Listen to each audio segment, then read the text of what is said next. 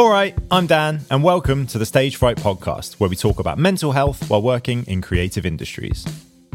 Today on the show, I'm talking to an old bandmate of mine, Simon Short. I've realised that no one actually knows what they're doing. We talk about the industry. The music industry is fairly unregulated. There are things that people say to each other that would not be allowed in a normal workplace. And feeling guilty for little celebrations. And then I was like, hold on, stop and have a moment and enjoy the fact that you've joined a band that you really like. Me and Simon kind of got off on the wrong foot when we started working together. I used to get very nervous having these kinds of conversations. And the old overthinking chestnut. If someone didn't reply to a mix that I'd done with, "This is amazing," I'd sit there and go, I've really screwed this up. Putting in boundaries for your new workflow. If I send you something, I need feedback within 48 hours. Otherwise, I will lose interest in this. And keeping up the momentum for work. You have to find the motivation in yourself to do something where you're about to work with someone you don't want to work with. And the theories behind where anxiety comes from. It's also really normal to get anxious. We've been programmed to do that. We used to get chased by wild animals. This is the Stage Fright Podcast. Here's Simon Short.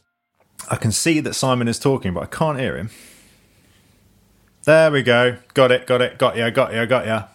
Hey!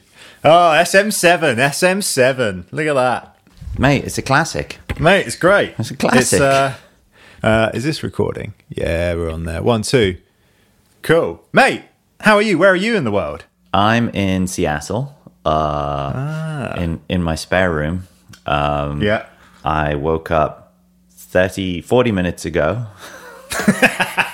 Well, what time is it there? 8 a.m. on the dot. Oh, you get up early, don't you? Yeah, well, I do, but we're doing rehearsals right now for some shows in the Midwest this weekend. Yeah. So we're doing Chicago, and this is really bad. I can't remember the other place.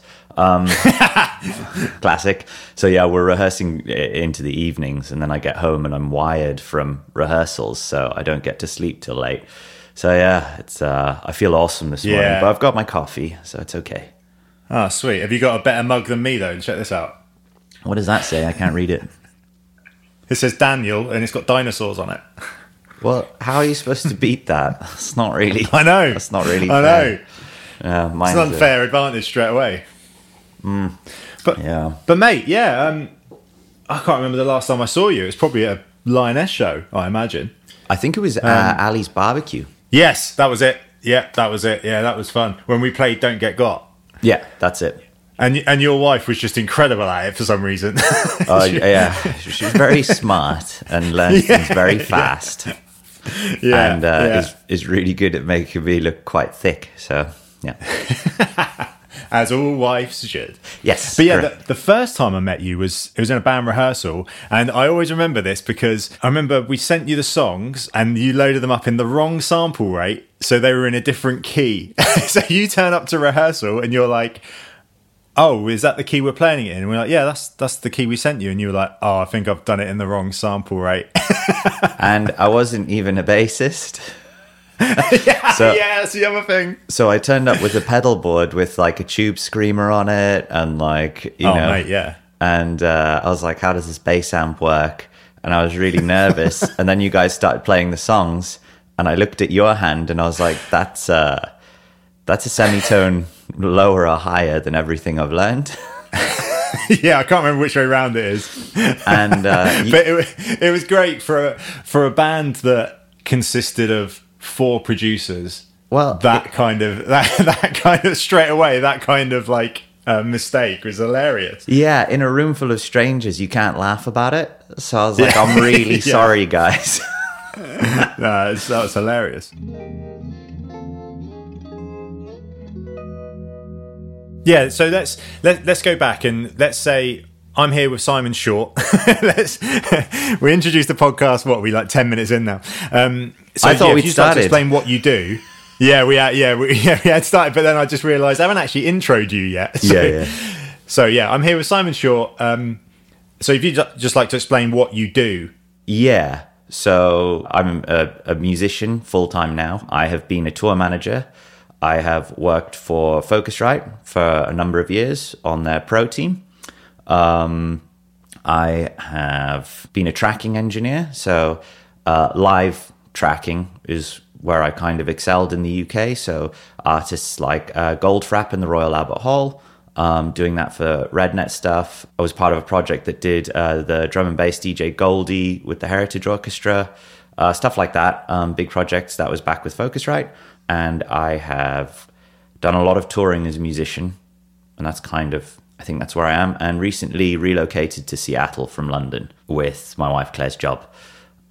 So I kind of turned up here with no contact and somehow ended up tour managing a band that I really liked already that I was listening to in the UK. And then, now I'm their guitarist, which is awesome. That's awesome. How did that come about? Did you think they were getting you into tour manage to get you to that point, or did it just kind of naturally happen? No, I mean, I knew that they were a bunch of musicians that, like, I really liked their music, and I liked what I kind of had a perception of what their attitude was. So I just Instagrammed the singer and said, I've just moved to Seattle. I used to play in Wonk unit in London. Can I buy you a coffee or something? And he was really funny about it. And then was like, let's do lunch or something. So I hung out and I just said, look, I just want to meet people and get involved. Can I just come and carry amps? Like, whatever. I don't know anyone here. So even just going to gigs and being around people that I can get introduced to would be amazing.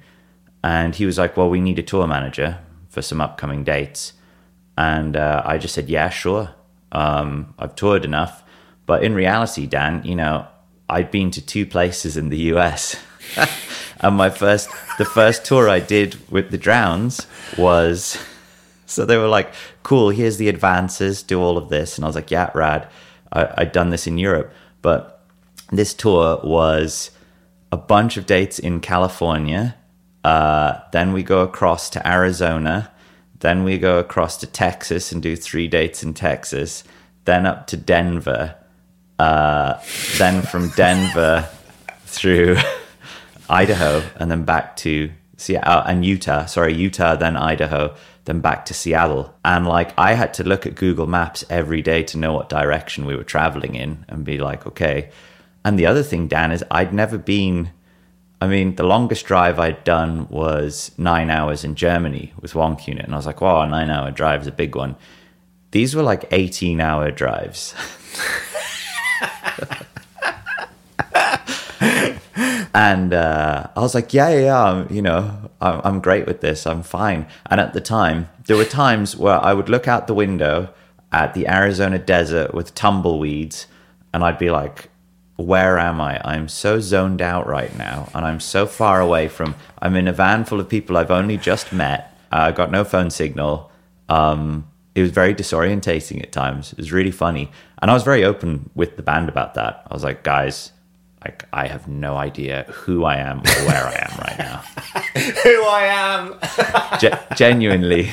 It's like, I know my name is Simon, but apart from that, I'm pretty lost. And yeah, it was really funny because that was the best way to do it. Kind of just a good US tour. I got to see so many places, meet so many people. And then when it came to like doing some UK shows or whatever, I was like, yeah, I'm so ready for this now. But yeah, it was great. I did that for a year, and they needed a new guitarist, and we all got along so well. Like, they're just one of the greatest bunch of guys in music. They're so funny and so caring and nice, but mostly just really funny. We're all really childish. They were just like, well, we know you can play guitar, so do you want to be the guitarist? And I was like, yeah. So they said, can you come to an audition in 2 days' time? And I was like, oh my God. And it was like an hour and 20 minutes of music to to learn in 2 days. And I was like, yep. I might not be amazing, even though it's an audition. And they were like, it's fine. So I turned up to the audition, like... The audition's 20-hour drive away. Well, no, luckily the audition's a 10-minute walk down the road. But right. I turned up and I'd learned all this music, and they come in giggling with a giant cake covered in hearts saying, will you be our guitarist? Oh, amazing. And I was like, cool, I learned all of that It was That's hilarious. an hour set in 2 days, and they were like, "Yeah, like, it's cool. We're going to practice anyway." That's amazing. Yeah.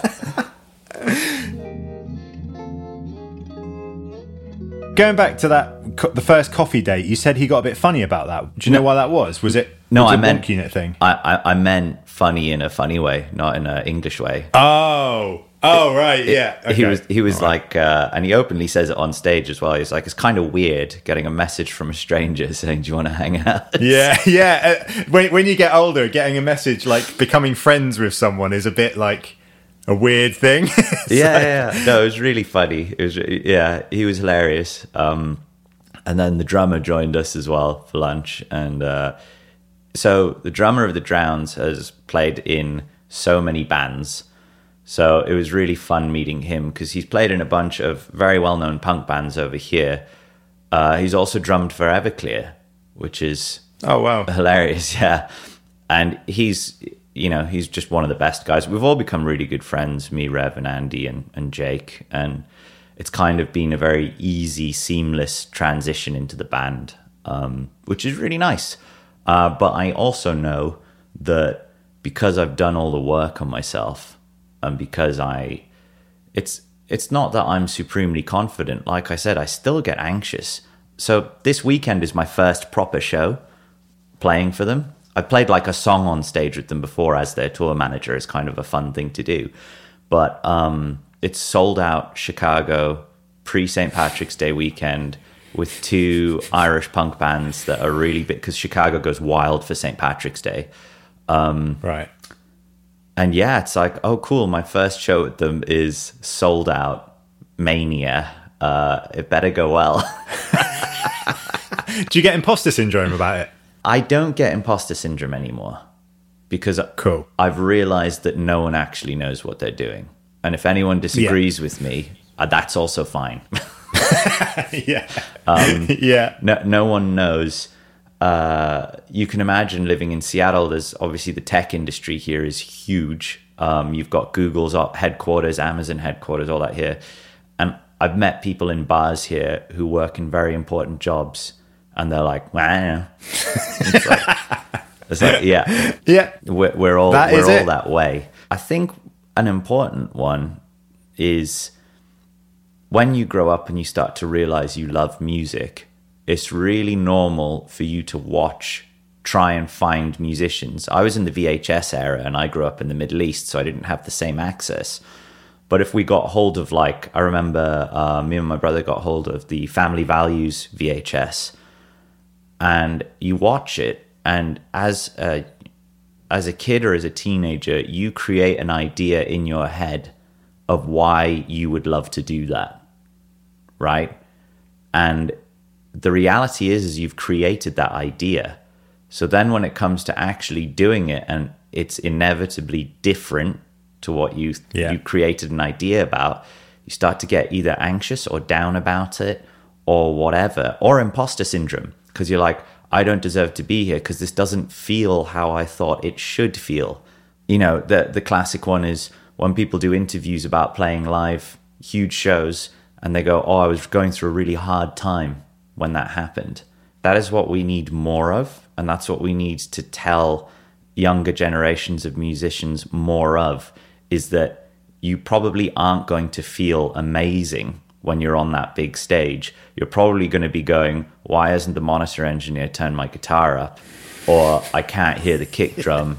This is a nightmare. Or did I have too many beers because suddenly I'm feeling a bit wobbly? And it's like, these are the realities. But what you see as an audience member who wants to be a musician is like, they must be having even more fun than I'm having right now watching them. And that's not really the truth. And the thing is, when you watch those, I remember it was the Urethra Chronicles, the Blink-182 ones, right? Yeah. And I remember watching those and going, that must be an amazing job, because me watching Tom DeLonge do that is giving me this amazing feeling. I want to be able to give that feeling to other people. Yep. But of course, if I ever got to that Tom DeLonge situation, it wouldn't be anything like that. It's not like he feels like that the whole time. He's going through shit at home. He's going through, horrible bits in his personal life as well. But on this screen, he's like, yeah, man, it's the best job in the world. Well, moving here, you're exactly right. We were in California and I was like, oh, can we pass by through Blink-182's neighborhood? Because I saw it in the Urethra Chronicles and it looks really nice. And they were like, it's really rough. And I was like, what? And they're like, we're not going. It wasn't anyone in the Drowns. It was some locals in this Californian area. And they were just like, yeah, no, we don't go near that neighborhood. And I was like, but growing up, I thought that was like the skateboard neighborhood of dreams. And they were like, nope. Shattered dreams. They were like, that. Yeah, no, they're from a legit California neighborhood. And I might be wrong. They might be wrong. But I remember I was like, yeah, why in my head did I invent the idea that they live in paradise? Like, they're musicians, do you know what I mean? They live just like all of us in probably a very normal place. Yeah. And I've had that experience with the Drowns coming to London. So London was what they were most looking forward to playing on this last string of UK dates. And we played New Cross, and we were in New Cross for the day. And they were like, we didn't expect London to look like this. Grey and rainy and shitty. I was well, they were like, we thought we'd be able to go to like Camden and whatever, and there just wasn't any time, because the reality is London's huge, and between soundcheck and show you can't just waltz up to Camden from New Cross. And like and they're all intelligent guys, but like I could also see how I had done that in the US, where I turned up to the US and been like, oh, this must be this way, and it isn't, because it's normal. And normal people live that existence. And it goes back to that expectation versus reality that can create imposter syndrome. It can create anxiety, because you're like, why is my life as a musician not this way? Do you know what I mean? Yes. And like, it's just a really interesting one, because no matter how many times you hear people saying, well, I thought it would be different when I broke it into music in a big scale. And you go, well, that's just you being ungrateful, but it's not. It's just it's exactly what it is, and it's really interesting. I actually heard a podcast the other day about a footballer, or it was a rugby player. It was some sort of athlete. Let's say it was a footballer, and he'd won a huge cup. So let's say he'd won the World Cup, right? And the interviewer said to him, "Oh, what's it like winning the World Cup?" And he said, "You know that feeling when you're a 15-year-old boy and you've won your first football game?" And he went, "Yeah." And he went, "It's exactly like that." That feeling, it's not like that feeling's amplified, it's the exact same feeling. And I was like, that makes me feel better. Yeah, and also like you can choose to celebrate, and that's something that I had to learn as well. Is like, I always felt like a celebration had to be given to me, otherwise I'm being a bit arrogant or a bit full of myself. But like, it's like when I got asked to join the Drowns, I was like, amazing. I get to be in this signed band. This is rad. And I love the band's music and I love them as friends. But at the same time, my brain went, you're going to be on tour all year and you need to learn a lot of stuff and you need to pull your weight. You need to buy some new clothes so that you fit the band's image, and you need to get your guitar rig fixed ASAP. And you need to do this and this and this. And then I was like, hold the phone, stop and have a moment and enjoy the fact that you've joined a band that you really like, Yeah, and celebrate that. Was that your therapy coming into play there? Yeah, absolutely. There were a bunch of things where I'd say to my therapist, like, it sucks that I'm this way. And she'd be like, why? Why is that a bad thing? Why is it a bad thing that you care? Or why is it a bad thing that people call you sensitive? And I was like, I don't know. I've decided that that's bad. And she's like, well, you can decide it's good. And you can. So like, it's really hard. And it takes, like I said, it doesn't stop the feelings from going away. But I can also go, well, who cares? Like, and no one does. Everyone's worried about themselves. So you can choose to celebrate. You can choose to go, you know what? I have decided that they feel a certain way about how I've behaved. And that's, for some reason, I've decided that that's what they think and feel, and it probably isn't. And if it is, also, who cares? Like, you can't hang yourself up on that kind of stuff. And yeah, it's one of those things where, like I said, I'm very unapologetically me now, Whereas before I'd managed to get by on just, I guess I don't want to say it's people pleasing, because as a musician, you have to do that. That's your job in life. God, I'm getting very philosophical, Dan. Eight in the morning. No, that's good. I'm talking about therapy and philosophy. I am not a qualified therapist, and I am not a philosopher. But it's one of those things where because I judged everyone's reactions, and I was so sensitive to that as a gauge on how well I was doing, even mixes. If someone didn't reply to a mix that I'd done with, "This is amazing," if they replied with, "Can we do this?" I'd sit there and go, "I've really screwed this up." Yep. And it's like 100%. I've had that. And in reality, they've listened to it on a bus for 5 seconds and gone, yeah. "Oh, this is rad. Can we just do this and then it'll be perfect?" That's the reality. And in my head, it's like they've sat there and gone, "Why am I working with Simon?" Yes. Yeah. And that's not true. It's just not true. And it's for whatever reason, your brain has created this idea to defend yourself and to protect you from further mental trauma. But in reality, it's just like, and what's also weird is it creates a feedback loop, Dan. So if you send them an anxious reply going like, "Oh, I'm sorry, this has missed the mark," then they're like, "Oh, has it?" And then it creates more of a feedback loop. Whereas these days, if someone says, "Oh, Simon, guitar's a bit loud," I reply, "Well, I don't really care, but I'll turn it down for you." And they start laughing.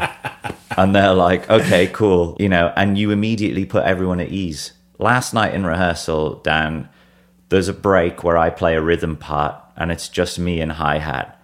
And I came in, I practiced the song 1,000 times, and I came in one beat after the hi-hat. So it's just an absolute mess. And I was just standing there crying, laughing. Just like, I can't. I was having to look away from everyone in the room. So I stood in the corner like a naughty boy playing this out of time riff, and the rest of the band picked it up. But I know that if I stood there panicking and worrying, everyone else would panic and worry. Yeah. And be like, "What's up with Simon? Is he okay?" Yeah. Whereas old me would have definitely panicked and then apologized afterwards and been like, "Guys, I'm really sorry." Patreon.com/Dan Parkinson Music for advert-free, higher quality and early access to the Stage Fright podcast. I spent a good deal of lockdown and a couple of months moving here, obviously, because then you're in a completely new situation, of having the confidence to know I needed a bit of help. Yeah. And getting that help was like the best thing I could have ever done for myself as a musician. Yeah, there's a huge stigma of people not wanting to talk. There's a huge stigma about, especially among males in this industry, I find that no one is willing to let go and say, "Actually, I'm feeling pretty shitty lately because of X, Y, and Z." It's almost like they're embarrassed to kind of say that. Do you think that goes back to when you're watching these videos of Blink-182, they don't seem to have these problems, so you kind of want to be represented like you saw Tom DeLonge in those videos, So, sort of. I mean, they did write some really sad songs as well, where it's like, Adam's song, he's not okay when he wrote that. But I think there's a few things there that you've kind of touched upon. For me, it was my reactions. So, like, if someone looked at me a funny way, I'd be like, "Well, no one would look at Blink-182 that way." Yeah. Which is also not true. Yeah.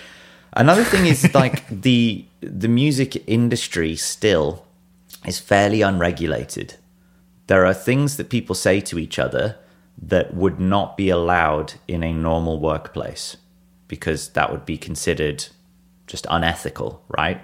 Yeah. So we do work in an unethical industry that is old-fashioned and unregulated, and combine that with, if you look at, I still get a little bit triggered by the words mental health. And the reason is that health usually, especially as you get older, is a bad word, because it's like you're only talking about what's wrong with your health, not that you're healthy.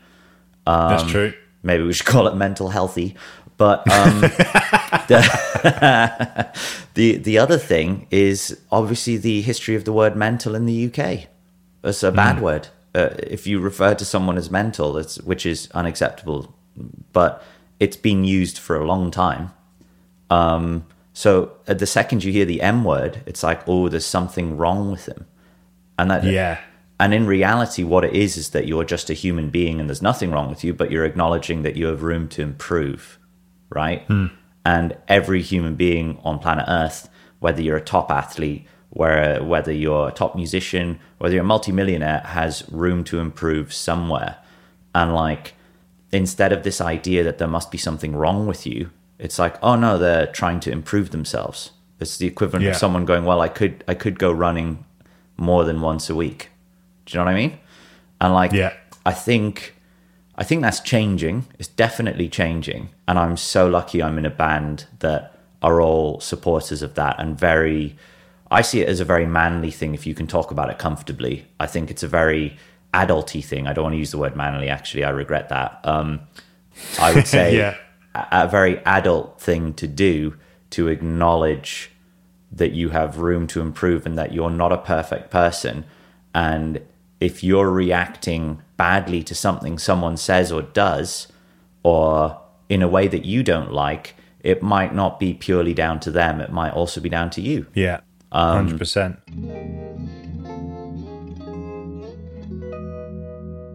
I was going to say, like, for someone that's 8 a.m, you look remarkably good. It's like, honestly, doing the heavy amounts of touring that I've done, it's just like you go to sleep and look up the same and get back in the van. Yeah. But, it was the same with just recording this new album. We just finished an album, and we recorded down in LA with a really great producer. He has a Grammy. His name's Ted Hutt. So he produces like Dropkick Murphys. He used to be in Flogging Molly and all of that. Him and an engineer, we were in this great studio, but I learned fast how that works on that level. So we would get there for sort of 10:30 in the morning. He'd already be there editing, chilling, and we would leave at about 11 p.m. at night. And he'd be like, yeah, I'm just going to stay and fix some bits. And I'd be like, we were running 12 to 13-hour days, and it was amazing, and it was such a good experience. But it also just made me a lot tougher at just waking up out, because you'd get home, you'd have eaten at the studio, so you just order in the studio, you don't leave, or you go for a coffee or something very quickly. So you get home, you have a quick shower, you fall asleep, and you wake up and you go straight back to the studio. And it was a month of that. I say a month. The band were there for a month. I was there for about 2 weeks. But at the same time, it's funny, these little things that you still get to learn, which is so cool when it comes to just how different people work and how you get to a certain standard doing things and whatever. So I'm very like, it's a bit of an eye opener for yourself, isn't it? It's kind of one of the reasons I started this podcast, was to kind of get me doing more stuff. You know, otherwise I'd just sit and play Call of Duty in an evening. And it's like, well, actually, it's going to take me 2 hours to record a podcast. I could actually sit and edit it in the evening. You know, it's not a thing. It just keeps me going. Yeah. No one's going to hire me because I've got a sweet Call of Duty score, you know? Well, this is it. Yeah. I mean, I do a podcast with a friend, Jack, Tattoo History Podcast. What's it called? Tattoo Traditions. Sorry, Tattoo Traditions Podcast. Cool. What I find really fun is that Jack is interviewing people in their late 70s, sometimes early 80s. So these are people that won't use Zoom. They won't use... Yeah. And Jack is also a tattoo artist. He's not a technological person on the level of being a recording engineer, right?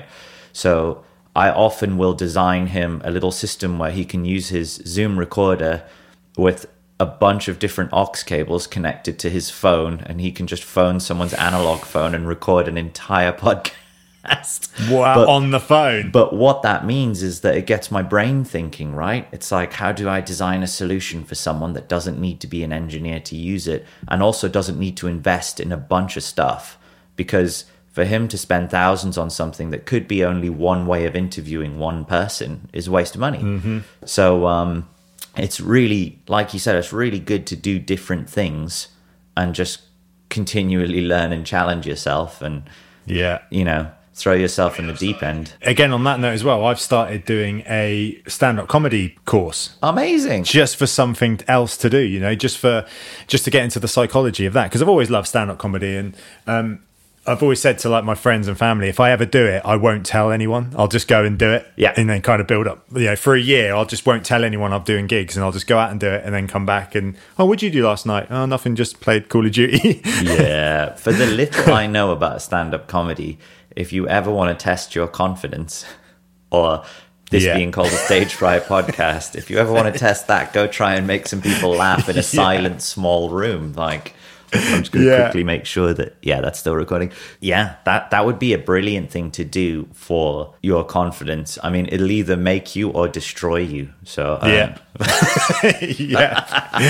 100%. And I'm prepared for that. The thing is with stand-up comedy, it is you and a microphone. That's it. It's not like I've got a guitar to hide behind or a band to hide behind. It's like, right. And people are there to go, all right then.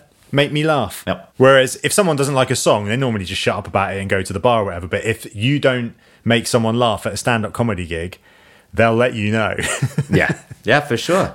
And it's all eye contact. Whereas a musician, if you're put off by the way someone's looking at you, you can look at your instrument. Yeah. As a stand-up comic, you cannot look at your shoes. Yeah. I mean, like, what's that? Is that a speck on my shoes? All right, I'm just going to take a quick break from the show to tell you about my Patreon, where for the price of half a coffee a month, you will get early, ad-free versions of the podcast in a higher quality, as well as a load of behind-the-scenes photos and audio that I've been told to say are NSFW, which I don't know what it means, but people have it on their OnlyFans accounts. Apparently, I don't know. I've been told that. Patreon.com/Dan Parkinson Music. You can also get the app on your phone so you can listen to my voice wherever you may be. My Patreon has a pay what you can scheme where all tiers are the same. The aim of this is to have more Patreons paying the smaller fee a month and not pricing people out, which in turn will pay for the show and help it run and run until the end of time. Anyway, let's get back to the show. Going back to mental healthy. Yes. Has that ever stopped you doing your job? You say you're going through an episode and you wake up one morning, whatever the situation is, what does that day typically look like for you? So it has affected not my job, but when I went freelance, you then have this choice, right? And sometimes that's not necessarily because there's any kind of episode of anxiety or feeling depressed. It's when you have that choice, you have to find the motivation in yourself to do something where you're about to work with someone you don't want to work with. And you're like, could I be spending my time more effectively on something else that would improve my career some way, rather than doing mixes for something I don't enjoy and getting notes that I don't like?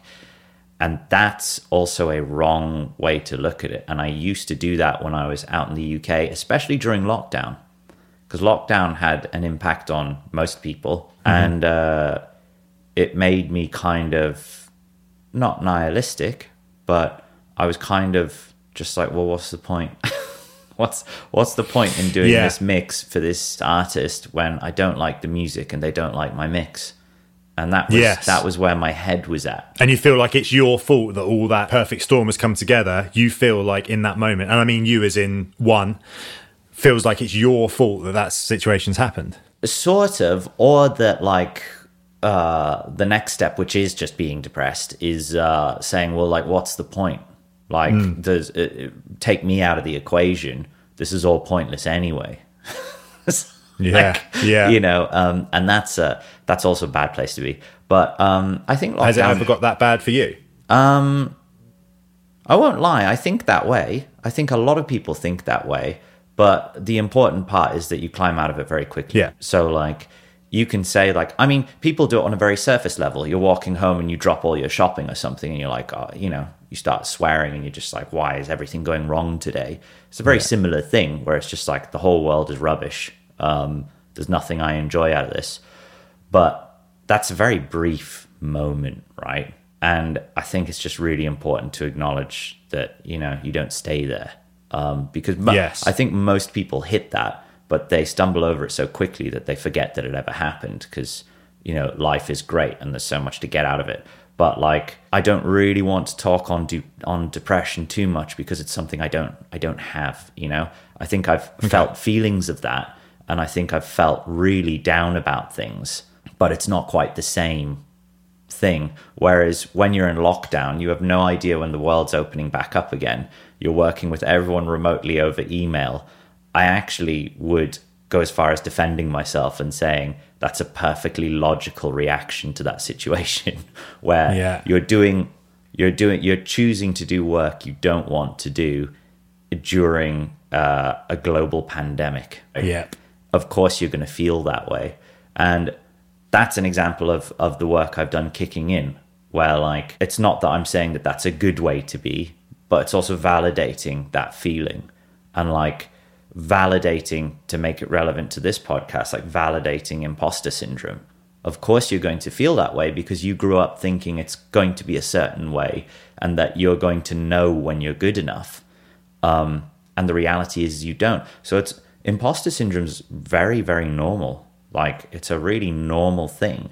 And it's also really normal to get anxious because we've been programmed to do that. We used to get chased by wild animals, anxiety let you know that something was wrong. And these days, a lot of us aren't faced with that real danger.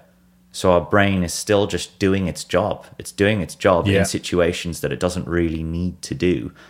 But that doesn't mean that it's wrong. It means it's actually working quite healthily. That if you think about it, who invented the idea that you're not supposed to be nervous playing in front of thousands of people?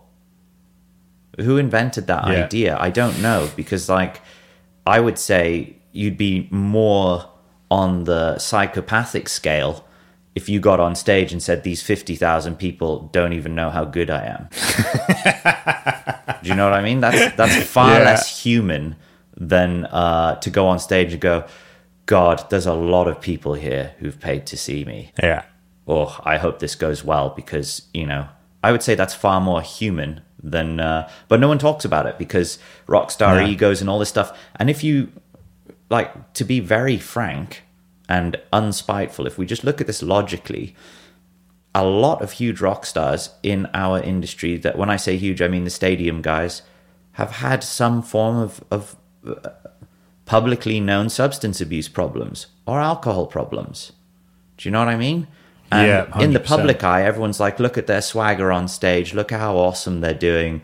See, they don't get nervous. And it's like, if they're not nervous, what's all the other stuff in the background? Or if they don't have imposter syndrome, or if they're not depressed, or if they're not feeling a certain way, but in reality, the pressure on them to be a rock star is humongous. Yeah.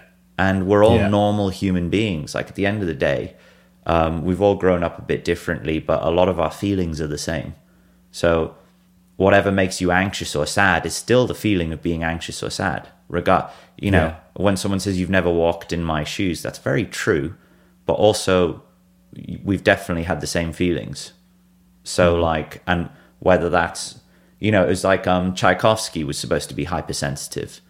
And I remember there was a review on him, and it's like, who knows, this really sad symphony might have been about him dropping his ice cream. And it's like, well, yeah, but he still feels really sad about it. Yeah. Do you know what I mean? Like, the feeling's the same. Yeah. So I don't know. He hasn't released anything for ages, so he's probably all right now. Lazy, yeah. No, he's lazy, yeah. But it's this thing, right, of like, there's all these expectations that we've created about music and musicians and how things should be and whatever. And it's all, we don't have those expectations about office jobs. Yeah.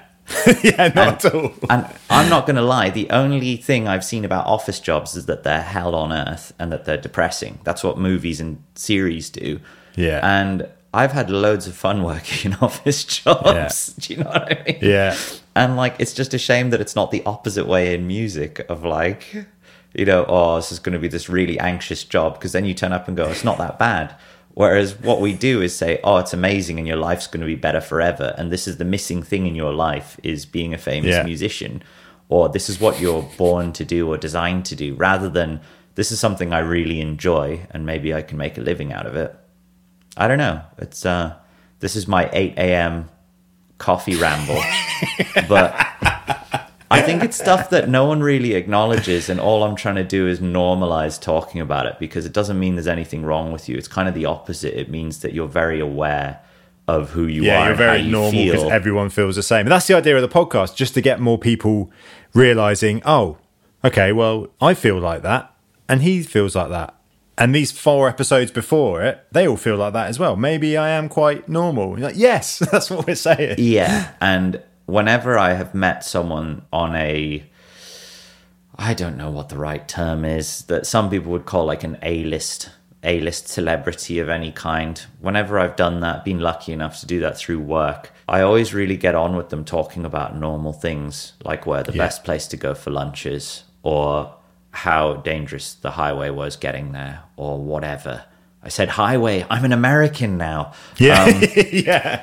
And it's one of those things where that's the truth of the situation, and we just don't. I think what you're doing is great, because we do just need to hear people from different sides of the industry, different levels, all talk about the same thing, which is like, yeah, it's nerve-wracking, it's scary, it's exhausting.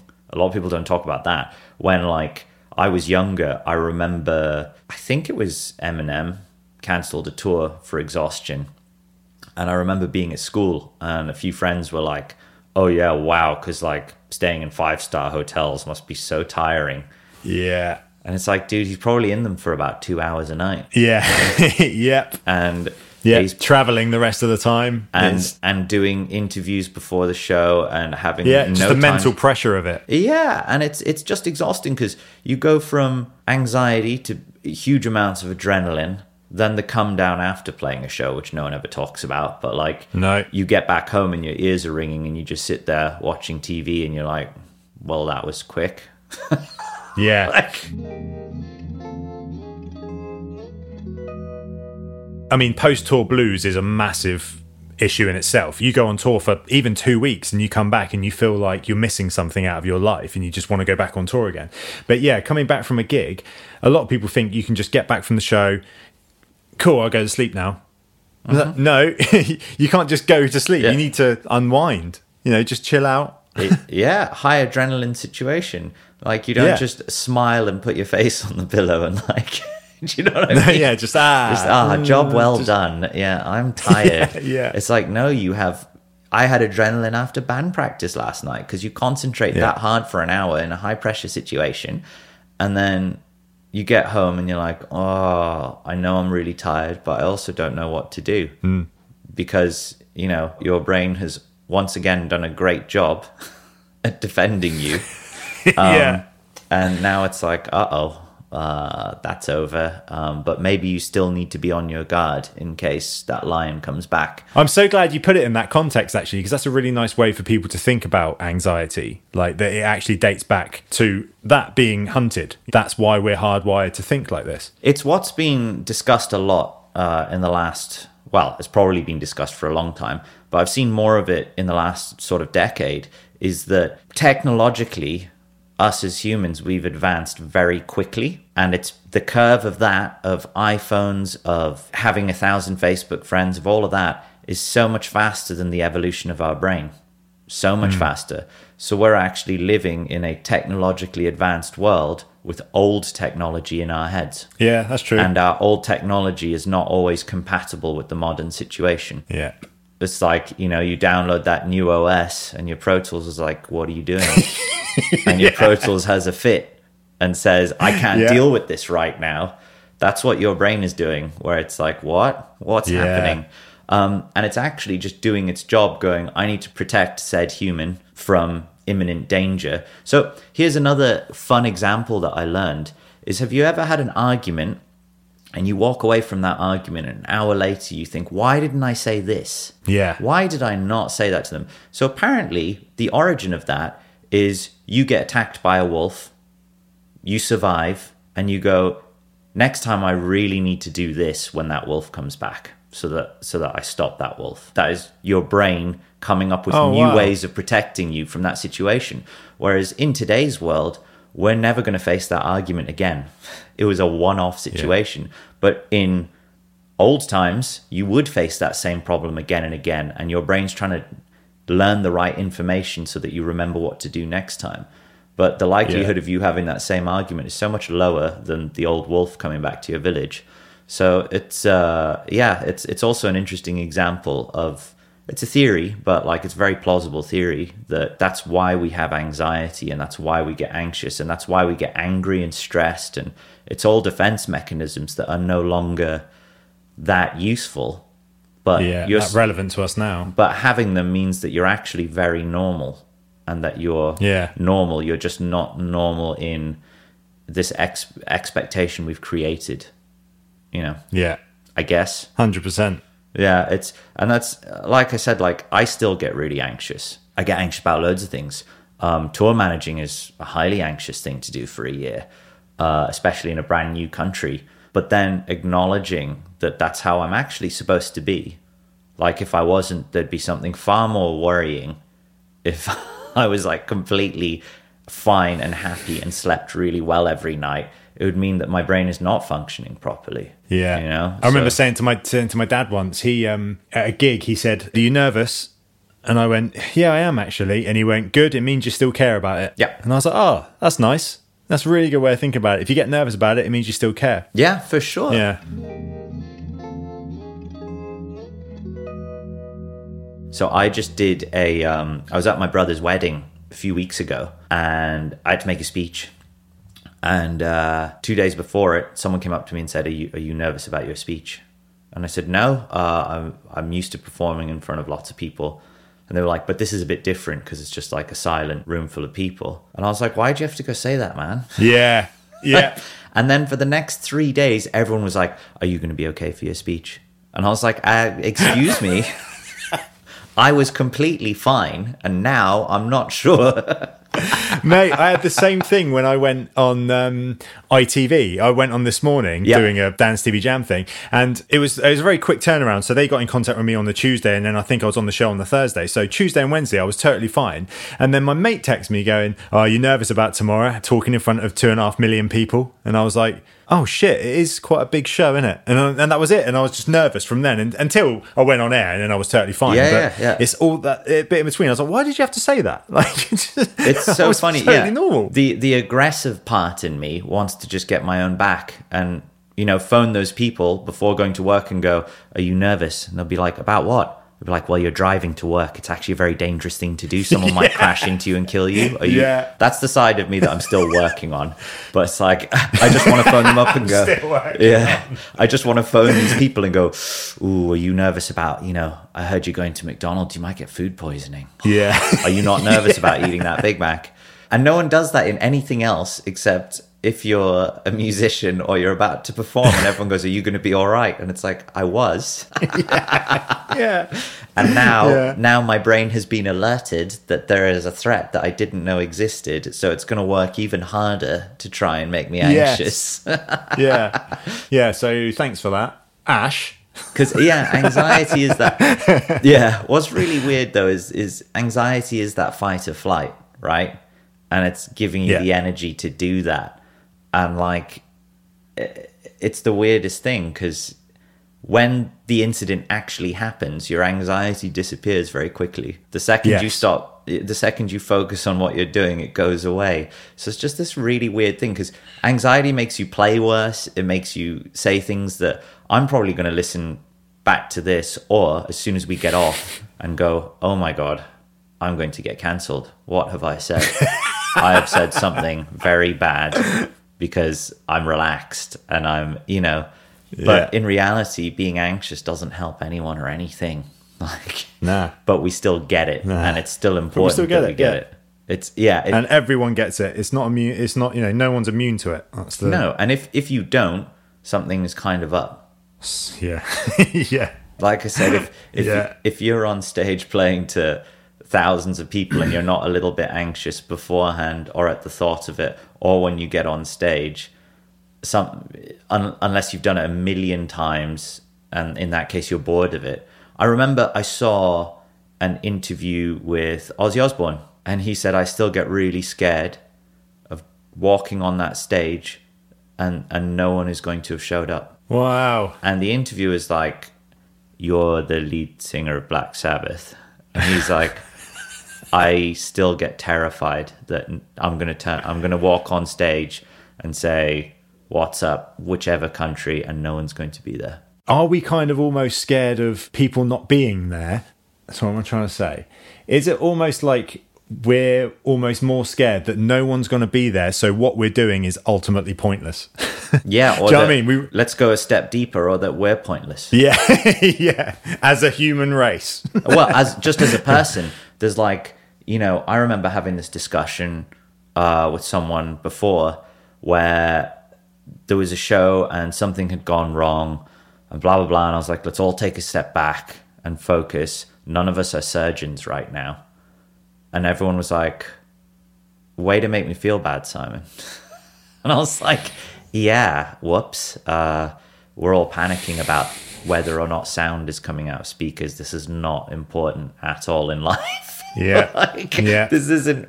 And it does help people on an emotional level. And music is so important.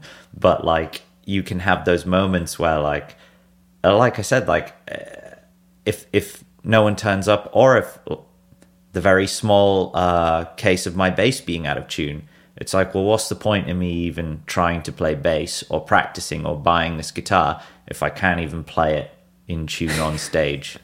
Do you know? Yeah. Like, yeah. That's where my brain used to go. And nowadays it's Yeah. like, well, that is actually life, and it's pretty funny. Like it's all a bit funny, really. Yeah. And all you can do is try your very best. And another thing I've learned is find a way of working with people that's enjoyable. 100%. Before, I used to think that if there was a problem, if the musicians I was working with were accomplished and I wasn't gelling, it was because I wasn't doing the right things. And that's not true. It's just not true.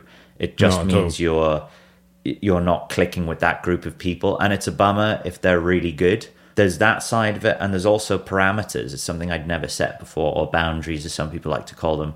So nowadays, if I work with anyone producing or anything like that, or musically or writing, before we do anything, I say, this is how I work. And if I send you something, I need feedback within 48 hours. Otherwise, I will lose interest in this. Yes, of course. Yeah. And if that's going to be a problem because you're busy on another project, that's completely fine.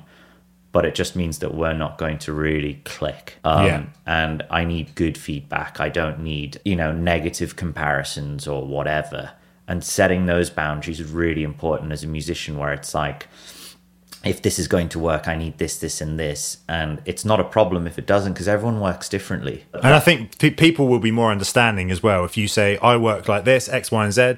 If you work like this, 1, 2, and 3, yeah, then we're not going to work. Then let's just leave it. We'll go our separate ways. Yeah. And I think that's a much more healthy way of just than prolonging a whole project that is kind of ending up going nowhere just because you don't want to hurt the other person's feelings. Well, you're not hurting the other person's feelings. No, you're actually saving everyone a lot of time. Yeah. But it took me a long time to figure out how to do that, because there's different ways of approaching that.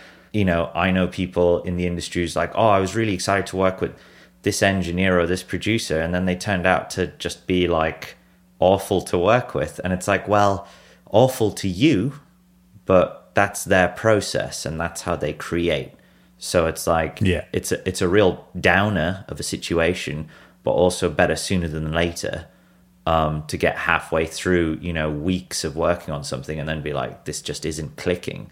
It's like, if you define parameters of who you are and what you like quickly, I did that joining the Drowns. I said, we'd already known each other really well from tour managing anyway. But even during tour managing, I was defining boundaries and parameters the entire time.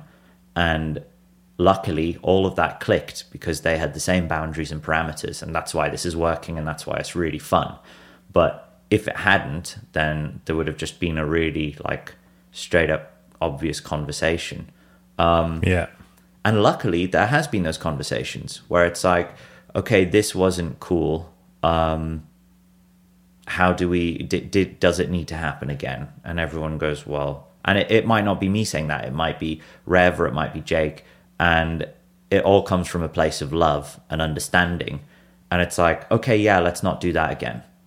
That's not Yeah. a good thing to do. And it's completely fine.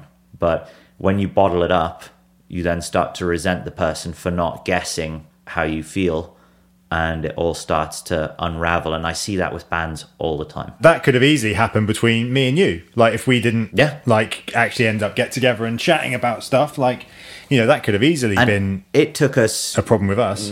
about a year to get there anyway, you know, because Yeah. I didn't know how to define boundaries or parameters on how I work and who I am. Yeah. There are so many things now where it's like, I accept that that's just how my brain is. And I'm improving it all the time, but it doesn't improve if XYZ. Yeah. And that's just a reality. Patreon.com/Dan Parkinson Music. There's been some great advocates of mental health recently, and it's definitely picking up. And even in sports, it was really important to me that I've always loved sports. It was really important to me that Tyson Fury, heavyweight boxing champion of the world, went on a podcast and openly talked about how depressed he was. And when he finally went to see someone, he was on the code red of depression, as he called it. And he was in a dreadful place. And he came back after being away from boxing for years, being very overweight, having a drug problem, got clean and became heavyweight champion again. And he's a huge advocate for it. And he openly talks about how low things got and how difficult things got. And repeatedly says, get help, because you can be helped and everything can work out. And it's not easy and it never goes away, but also you can have a really good life.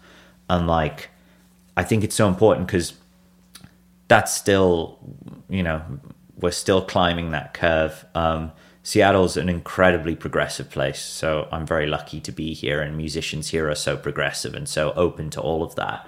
But I still see it with friends, bands that I talk to. How is it touring with this? And they're still, touring is isolating. It's a really isolating thing to do.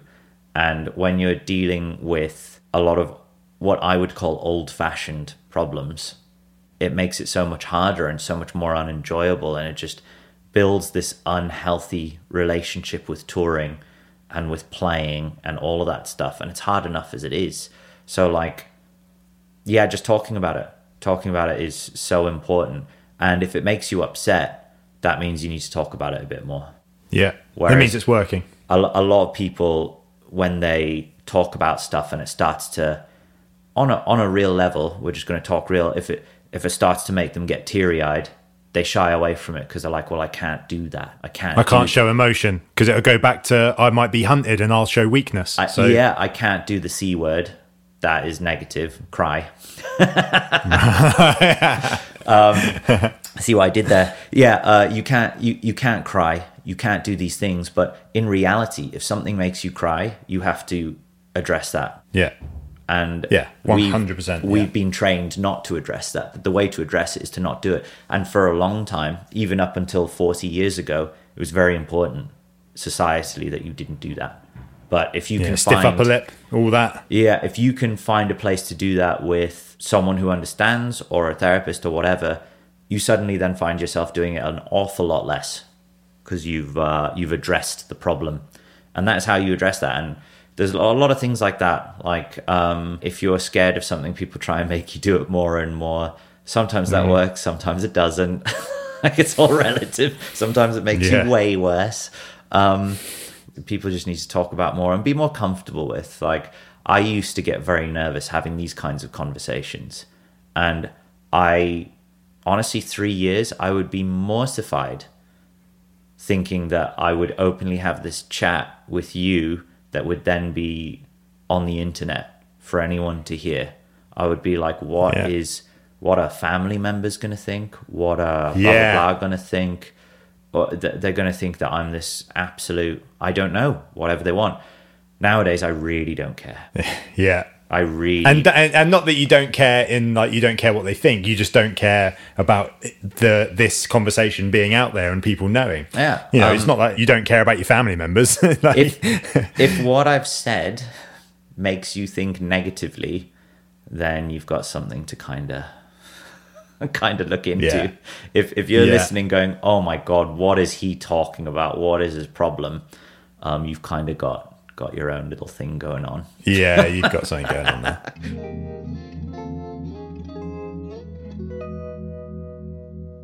Thanks for chatting. I hope there's something usable there, Dan. Mate, it's been great. It's been really good. I think people listening to this will kind of tune in to how you've kind of described it. You know, it goes back to caveman times. Yeah. Right, so before you go, I've got like 5 quick fire questions. So don't think about them too much. Just the first answer that kind of comes to your head, we'll kind of go with it, right? Is this why it's called the Stage Fright Podcast? Yeah. yeah. Right, so what band could phone you up now and say, right, the gig's tomorrow, let's go, you can do it, you can play the whole show? Tomorrow. Is it one show? Yeah, one show. Any band. Well, for example, mine would be Blink-182, because I grew up listening to, I could play all their songs totally fine. So who could you play for? This is I can't think of any bands. Go on then, right. Offspring. Offspring, that's a good one. If you're going to say Blink-182, I'm going to say Offspring.